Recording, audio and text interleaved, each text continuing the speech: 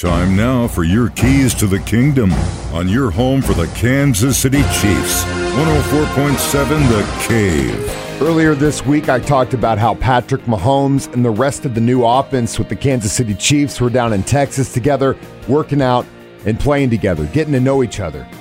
And that is why Coach Andy Reid has decided to let them stay in Texas to work out together and do all of the preseason activities. The league started this week virtually. Here's Coach Andy Reid. So we're glad to get this thing rolling again here. We're in phase one, so we're going to do this a little bit different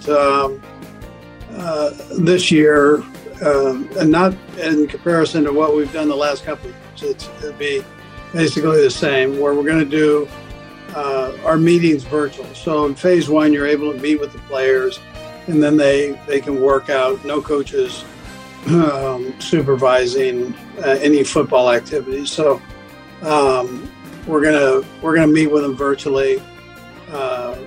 There's a number of guys that are here lifting, but these are all voluntary camps. So all three phases, but they will be able to work out on their own and do that part. We've had some gatherings with some of the skill players offensively. Pat organized some guys that are down in Texas with them, and they're throwing all the new receivers. A couple new receivers that we have are down there with them, and along with the rest of the skill players. So new running backs, et cetera, et cetera. So it's moving in a positive direction. Look forward to getting these meetings started as we go forward. We cover all the things that we done with our scheme evaluation in the offseason. The coaches spent a lot of time and effort putting together and going back through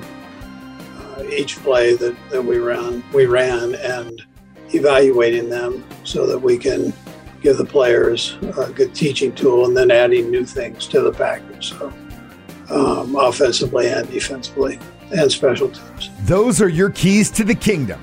Brought to you by Dr. Mark Melson, the doc that rocks. Now at Springview Dental Care, and your home for the Kansas City Chiefs, 104.7 The Cave.